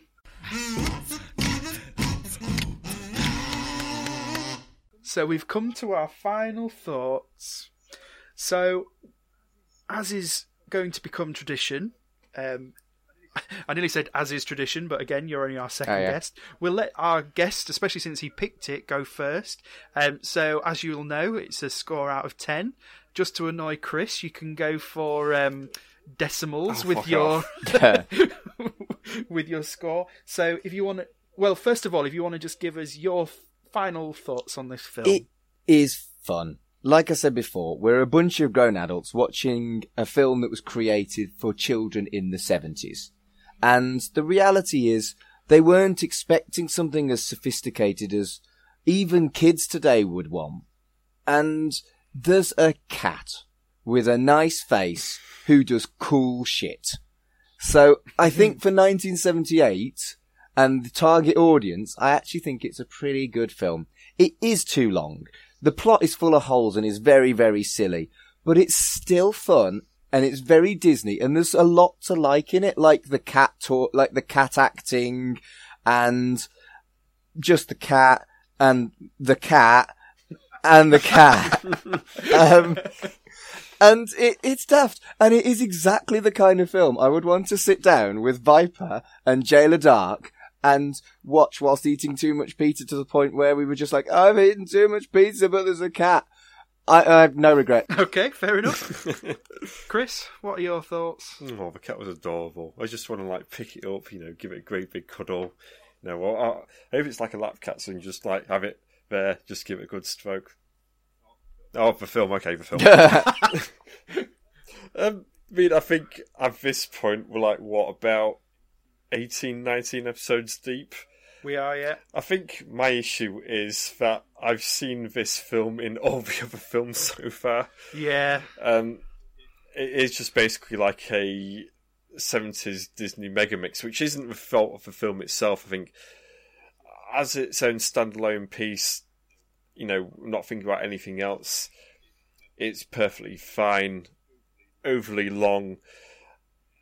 And it's a weird thing with Disney films where it is whimsical, but there's just too much adult stuff going on. So with betting and science and government officials and all that lot, it feels like the concept owed itself for there to be children in there instead. Yeah. Instead of all these grown ass men and the one woman. It's very strange. But then again, these Disney films are quite strange regarding that. They are aiming for children, but they're also not at the same time. It's very strange. So, what about you, Tim? All right. Going from what you're saying about it tends to have a lot of adult stuff going on in these films. Me and Kirsty recorded one of our spin-off episodes, Decombobulated, where we review Disney Channel original movies. And a thing that I pointed out at the time for that one was that every single decom that has ever really been made is pretty much all about kids and teenagers aged between 12 and 15. Every single one. And we seem to be finding the same with all of these Disney films from this era, but it's always about middle-aged men doing middle-aged men things, talking about mortgages, being scientists. Everyone's a white male figure of authority, either working for the government or a scientist. Yeah. And don't forget heterosexual. Yes, all heterosexual, definitely. All red-blooded males that all fancy the one woman. Watch sports. Yeah, there's too much fucking sport in these films. I hate it. But I think if we'd seen this earlier in the run, I feel like I would have enjoyed it more, because there are a lot of whimsical, fun elements, but it's so similar to all of the films that we've been watching. I wasn't even sure. I spent the first hour of the film thinking, is this the guy from $1 Million Duck or not? And it's not. But even the actors feel similar when they're not. It's always the same dudes. But there were some really good bits. I really enjoyed the finale. Another thing with these films is Disney struggle to know the difference between escalation and complication. So, as you say, where the plot could get sillier and sillier as more and more people are chasing them, and as you said, it would have been fun if the bookies and everyone had joined in for the ending, I feel like Disney's plots tend to get too complicated rather than being good escalations. But, I don't know. It was alright. The cat really helped. The fact that there was a cat in it. I like cats. Don't we all? Don't we all? No real? Dog people here. Well, I mean, I like dogs. Me too. Just, cats are my preference. I've been saying, cats are my preference. Mainly because they're independent and I can currently have one with my living situation. But I've been saying I'm pregnant with dog for quite a while because I do want a dog. It's a long pregnancy, though. So you've been shagging animals that are non-sentient as well, then, is what you're saying? Oh, no. You had to make it icky, didn't you? Hey, what type of dog do you want? Dachshunds. Oh, nice. Good choice. Oh, look at their faces and tell me that is not the loveliest of dog. I want a pug at some point. Pugs are amazing, but a dachshund is is definitely the dog that I am pregnant with. A cat and a gecko is enough for us. We're good as we are. You have a gecko? Yeah, we had some gecko wrangling to do the other week when we were recording. Chris turned up, and the day that we discovered that Kirsty left the tank open all night, we had an escapee somewhere. And wouldn't the cat nom the gecko? We had to leave the cat outside for the whole day, and she was very annoyed. Oh, poor kitty. But literally, the second Chris left the house, we managed to find it, so that was all fine. Anyway, gem numbers. So again, Mark, it's your turn to go first with the gems. So if you want to kick us off. Well, my taste in film is odd. My favourite, I could give you my two favourite films of all time, which are Sin City and The Fifth Element. I can't choose between them. And I do tend to be much more of a geeky film rather than a worthy film kind of a guy. And I so love bad horror films. And I love dumb shit. And this was definitely dumb shit. Yes, definitely. I sat there giggling at the cat doing dumb shit and having a nice face, and really I didn't quite enjoy it as much as the first time I watched it when I was sat with friends and laughing and eating pizza, but I really did enjoy it until the animal cruelty. I can't get that out of my head. So I think I'm going to give you two different gems because I am going to penalise it heavily for fucking sedating a cat when it wasn't ill and didn't need an operation. So I think I'd have given it a 7 gems 7.5 gems just to annoy Chris. Yeah. I think I'd have given it 7.5 gems. If they'd used a fake cat. But I am going to knock 2 off. 5.5 gems. Okay. Chris? I think I'm going to give it a 5. Okay. Yeah, if I say right down the middle, it is quite the average Disney film of this type, as it turns out. You know, it's literally like I said earlier on, got elements of everything else, so I think it's only fair that we go right down the middle with it. I maybe would have gone with a 6, just for the cat alone. Aww. But yeah, I think that's a pretty fair score. Right, okay. I'm surprised, because I'd written a 6, but I was very on the edge of 5 and 6. So again, going with the animal cruelty, I'm going to bring it down and call it a 5. So if we divide that by 3, let's give it like 5. And then times it by 2, it's 10.33, your favourite number, Chris. Good grief. So I'll just plug that into the leaderboard, which I've just realised I haven't got ready to go. So give me 1 second. It's quite far down. It is quite far down. Yeah, that's how I don't want you to screw up this recording after all that lot. So I think the line where it's decent has been 13 out of 20 so far. So I think it is somewhat below that. So the Cat from Outer Space is 0.33 better than Tomorrowland. Yeah, I agree. Exactly 0.33. But it is slightly worse than Gus. Oh, no, that's not fair.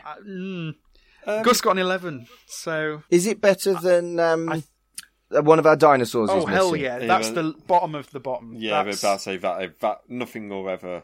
That's good. And what about, was it the black hole that you hated as well? The weird Star Wars rip-off? Yeah, that got 10, so these films are all so close, to be fair. Like, I feel like it's more than 0.33 better than the black hole. I think that's, without animal cruelty, it's significantly better than the animal than the black hole. The thing is, though, I kind of look fondly back at the black hole now because we've watched some absolute stinkers recently. Whereas I don't feel like I'm going to look at the Cat from Outer Space as fondly later on. But we'll see. So anyway, that's the Cat from Outer Space. All done and dusted. Thank you very much for joining us, Mark. No, you're welcome. I've had a whale of a time. I hope I haven't kind of like ruined your podcast. Absolutely not. We've got to... That's my job. Yeah, at least your film was readily available for viewing. Which can't be said for Chris's films. So have you got anything to plug at the moment? Yeah, follow me on Twitter, because that's kind of my everything account. I have like separate accounts for all my things that I do on Facebook and stuff, but my everything account is at Mark Adams HC, and that will have everything I do on, from podcasting to my weekly pub quiz to my proper job, which is Humanist Celebrant, and all the other weird stuff that I enjoy. Brilliant. And if you want a wedding, you should totally employ me to do your ceremony for you. I'm dead good. Cool. So go to my website, www.humanist.org/Mark Adams, if you are getting married. So yeah, Chris, just find yourself... I'm about to say we're a long way from that. Okay, Can I marry my cat? Can I marry your cat? No, fuck off. Do you know, I do funerals as well, and I am seriously thinking about doing like small scale kind of like shorter ceremonies for pets, because people fucking love their pets. Yeah. And I think they would genuinely appreciate someone, with a background in funeral work doing that for their pets. And people have said it's hokey, but I know how much I love my cat, and I know how much I would appreciate that when she goes, that maybe I would. I think you're onto something. I wouldn't marry you to your cat, but I would do your cat's funeral. To be fair, he does be a bit grim, but my old cat, Paris, she died last year, and she was like 19 years old. So I'd had her since I was like 11 years old. So I was absolutely heartbroken, and I would have happily had a funeral for her. In all fairness, well, there you go. Maybe I should start doing that. Do something, Mark. So where can people find you on the internet, Chris? You can find me on Twitter at Kidswol, SWOL. You haven't changed it? Not yet, no. Yeah, I meant to change it ages ago. He says he's going to every week, and he never does. Yeah. It's like, it's the name like an in-joke from Free People about 2 years ago, and I've changed it at the time and just never did do. The problem I've got now is I went viral with that bloody Bill video at the beginning of the year, and I had an article written about it, and if I change my handle now, it'll invalidate that article from a shortlist. They were genius. Thank you. I loved them. They were 10 months ago's version of Superhuman. Yes, yeah, about to say, it was absolutely nuts. That whole January when I was doing those videos, just absolutely crazy. But I'm past it now. I mean, I've got some videos in the works. He's past it. He's over the hill. I am, yeah. He's finished. He's cancelled. Anyway, and where can we find you, Tim? Yeah, so I'm on Twitter at TimblesRH, and the official Twitter for this podcast is at Podwam, and we're also on Instagram with loads of pictures of my cat on @withoutamouse. So thanks again, Mark, for joining us. You're welcome. It's been a blast. Peace. All right, bye.